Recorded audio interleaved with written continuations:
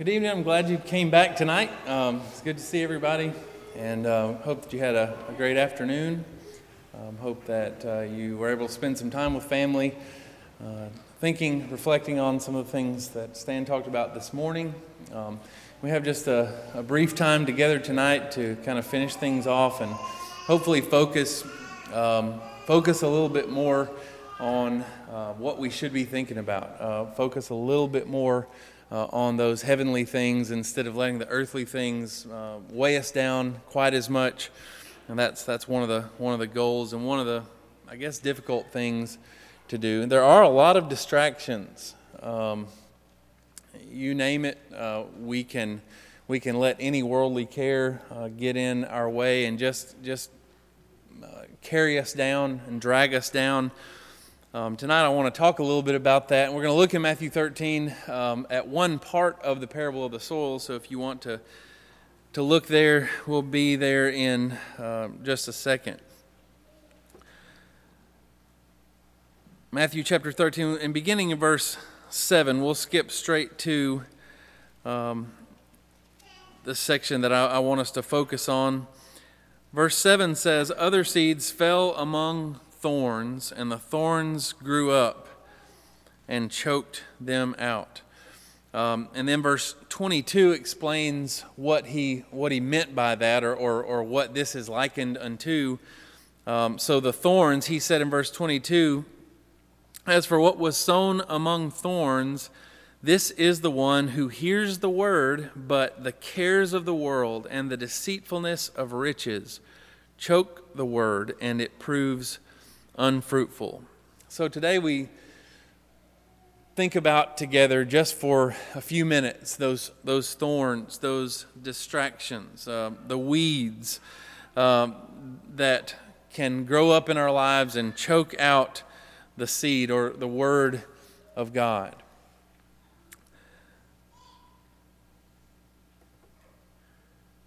I was shown a study not too long ago that talked about the anxiety in the lives of young people. It's pretty eye-opening, but it's not surprising in many ways. But one of the things that stood out to me as they were comparing the anxiety levels in teens today, one thing that they stated was that average anxiety levels today creep up toward the same levels that psychiatric patients from the 1950s had.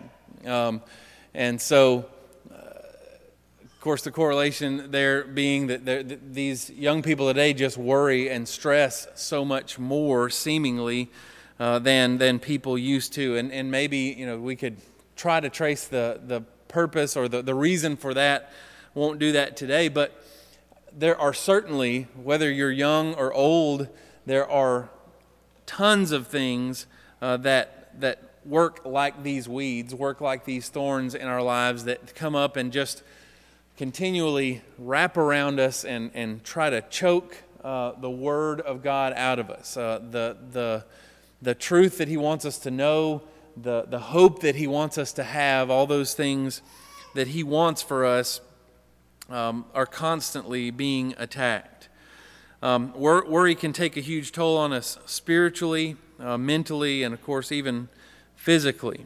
There are multiple apps on phones. I know the kids had one of these downloaded on our phone at one point, but these apps that will show you your true age based on, you'll take a quiz and it'll tell you how old you are. And I took one a while back, and I don't remember all the details, but I remember my age was somewhere close to 50. I'm 38, so I always thought that I was as laid back as they come, but maybe not.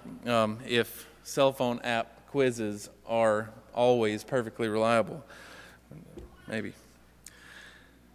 But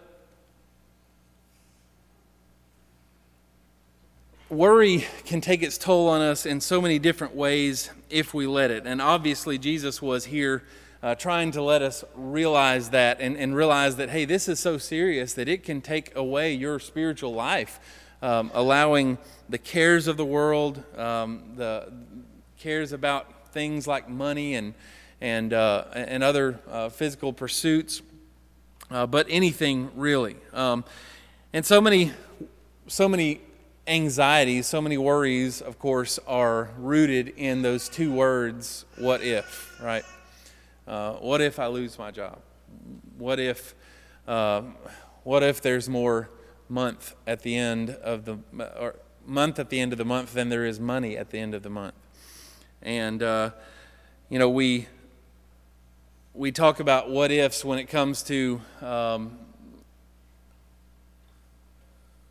things that we could have done. Maybe I wish, what if I had done things this way? But most of our worries based on that are things that have not happened yet. In fact, a lot of the things that we worry about won't ever happen. But we worry about what ifs, and that's natural.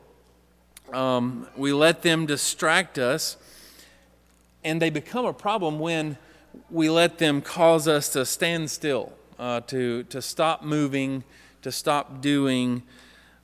We find ourselves getting distracted with all the worries of life, and then that seed is choked out and never grows fruit.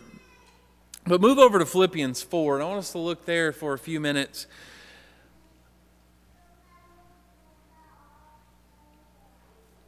Philippians 4 and verse 7 first. Just,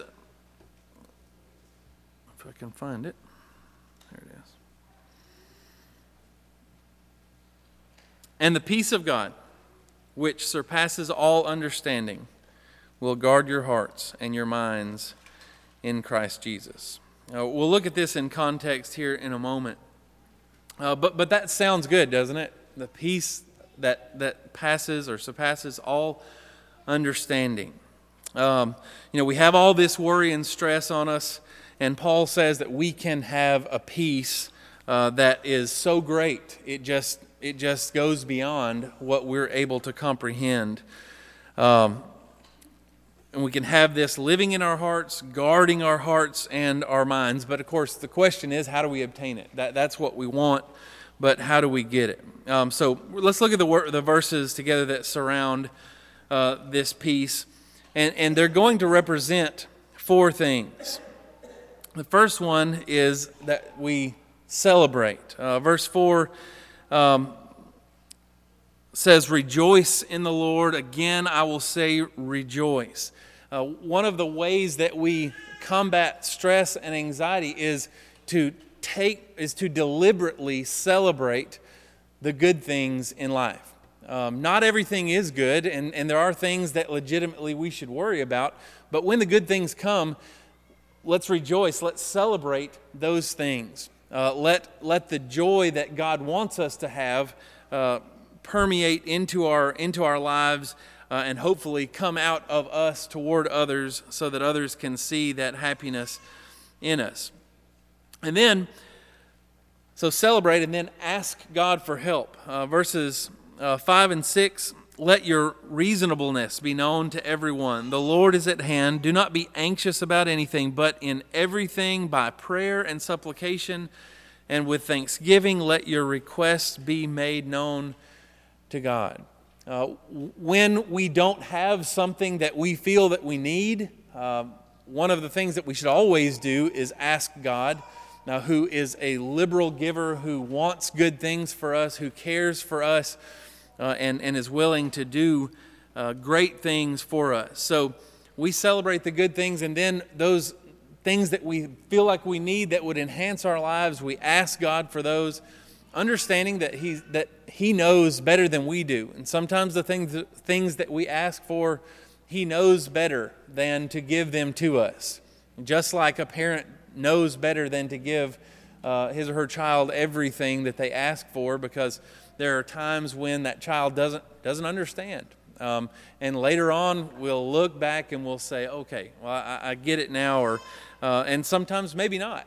But God certainly does understand those things that He decides to bless us with or give us and those that He withholds from us.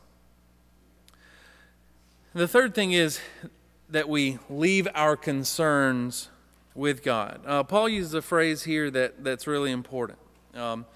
He uses the words "with thanksgiving" when talking about the prayers that we offer to Him in verse 6. Leaving our concerns with God is rooted in learning to be thankful. Like the first thing that we mentioned, when we remember the blessings that God has given us, it helps us to learn to be content with what we have rather than always longing for something else. I've probably told the story before about my history with vehicles, and I've probably traded 100 more vehicles than I should have through the years, and part of it was just not learning to be content. There was always something about this car or that, and now, mind you, I haven't had wonderful cars, but I've had a lot of different old cars. But we get into that mindset sometimes. Maybe it's a car, maybe it's just in life in general, where we always are looking for, well, this would be better, or maybe it would be better if I had, or maybe I could do this if I were able to to change this about myself or about my life. And learning to be thankful for what we have is a very important lesson for us to learn. Look what Paul said later in chapter 4, verses 11 through 13. He says, "For I have learned in whatever situation I am in to be content.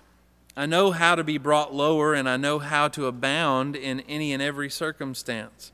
I have learned the secret of facing plenty and hunger, abundance and need." And here, Paul, it's almost as if he has you lean in, and when someone tells a secret that they maybe don't want everyone to know, they come close and they tell you, and maybe that's kind of the image here of Paul leaning in and saying, the secret to being content is Jesus.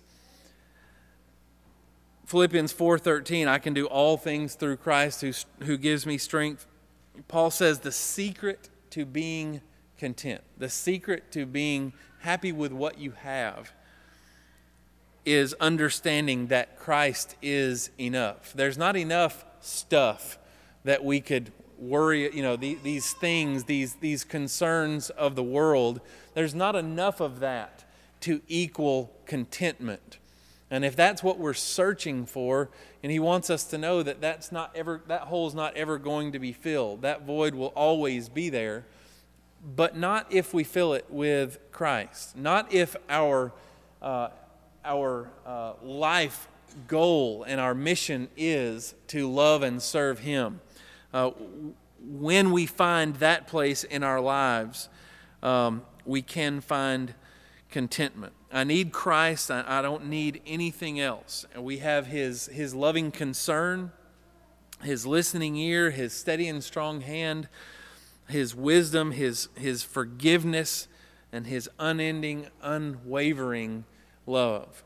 And those things are without comparison. Those are invaluable gifts that God has offered to us. And so Paul would say, if you want to eliminate stress, or if you want to lower your anxiety level, count your blessings. And then the fourth thing is to meditate on good things. Chapter 4, verse 8 of Philippians. "Finally, brothers, whatever is true, whatever is honorable, whatever is just, whatever is pure, whatever is lovely, whatever is commendable, if there is any excellence, if there is anything worthy of praise, think about these things."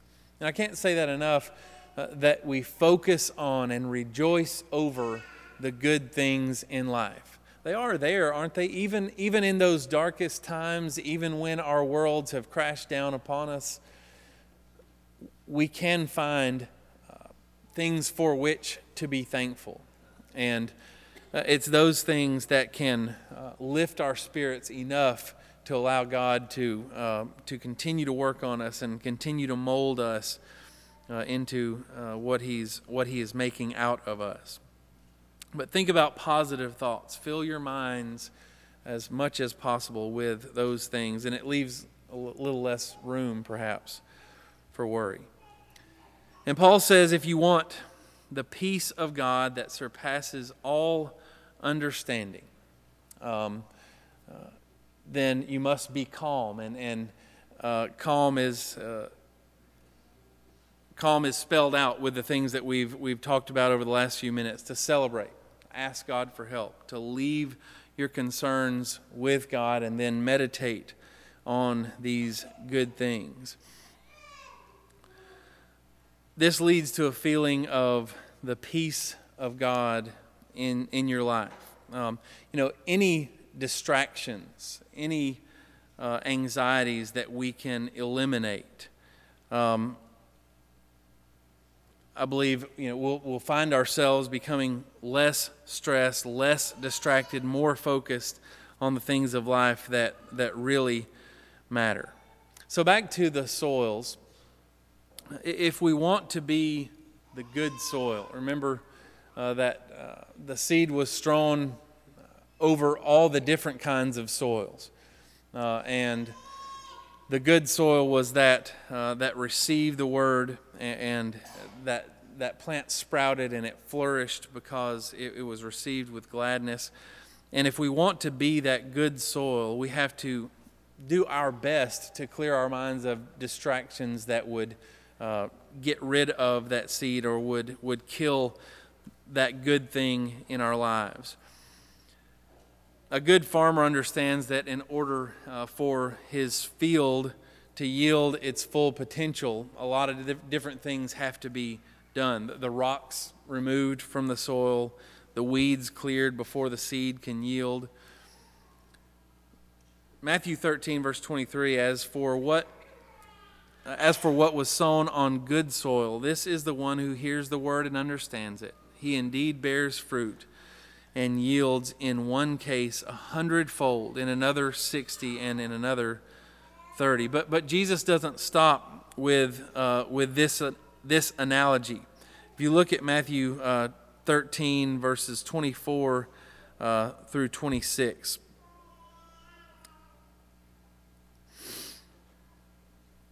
He put another parable before them, saying, The kingdom of heaven may be compared to a man who sowed good seed in his field, but while his men were sleeping, his enemy came and sowed weeds among the wheat and went away. So when the plants came up and bore grain, then the weeds appeared also. See, the enemy comes along while the workers are asleep and plants weeds on purpose among the good plants, among the crops. Our enemy, our spiritual enemy, the one who wields powers over the darkness of this world. He loves to plant distractions in our lives and among the good things that we're trying to do. Satan realizes that he can't take the seed away. He can't rip the word from us, but he can add things to us, put things before us that he hopes will take away what God has given us and what he wants us to have. And so these distractions are born, and we find it harder and harder the more that he puts before us. So one of the things that Satan loves to do is plant these distractions so that we no longer have time for God. And that's one of the big ways that he's doing that these days. He makes us so busy, and often we're not accomplishing what we want to accomplish, but we're busier and busier, and we don't have time for God. So we can't focus. The easiest way for Satan to get us to plant more distractions, the easiest way for him to get us to lose our focus is to get us to allow him to plant more distractions and us to willingly put more things on our plates so that we don't have time and so that we grow weary. But so that we don't fall asleep, we have to be continually taking care of our garden, of our life. We have to constantly be looking for the weeds and uprooting them. And the analogy could go on, but the earlier you pull those weeds out, the better. But so many of us are dealing with distractions that have been there for so long. But even those, God is capable of helping us uproot those and get to where He wants us to be and where we need to be. So what is your distraction? What are your distractions? Are you letting the devil plant these distractions in your life to the extent that you're unable to focus on the things that are important? Maybe you are, and maybe you're here tonight and you need encouragement. We would love to help you with that. Even if it's just a pat on the back and a hug and you just need a prayer, we'd be happy to do that. But maybe you're not a Christian and you're overwhelmed with worries, and you just need Christ in your life. You need Him to be there so that you can weed out those things and you can take out the distractions and allow that Word to flourish in your life. Then upon faith and repentance, baptism is necessary for the remission of sins, and we are able and willing to help you with that also tonight. But we love you and we want you more than anything to go to heaven. If we have everything and we miss heaven, then we've missed everything that really matters. If you have any need, won't you come now as we stand and sing together?